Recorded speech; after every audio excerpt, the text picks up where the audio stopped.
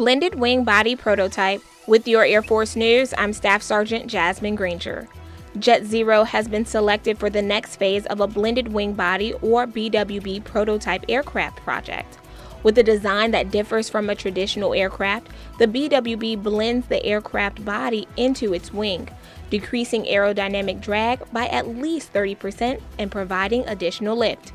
Secretary of the Air Force Frank Kendall says blended wing body aircraft have the potential to significantly reduce fuel demand and increase global reach. He adds moving forces and cargo quickly, efficiently, and over long distance is a critical capability to enable national security strategy. The Air Force Operational Energy Office expects completion of initial flight testing as early as 2027. That's today's Air Force News.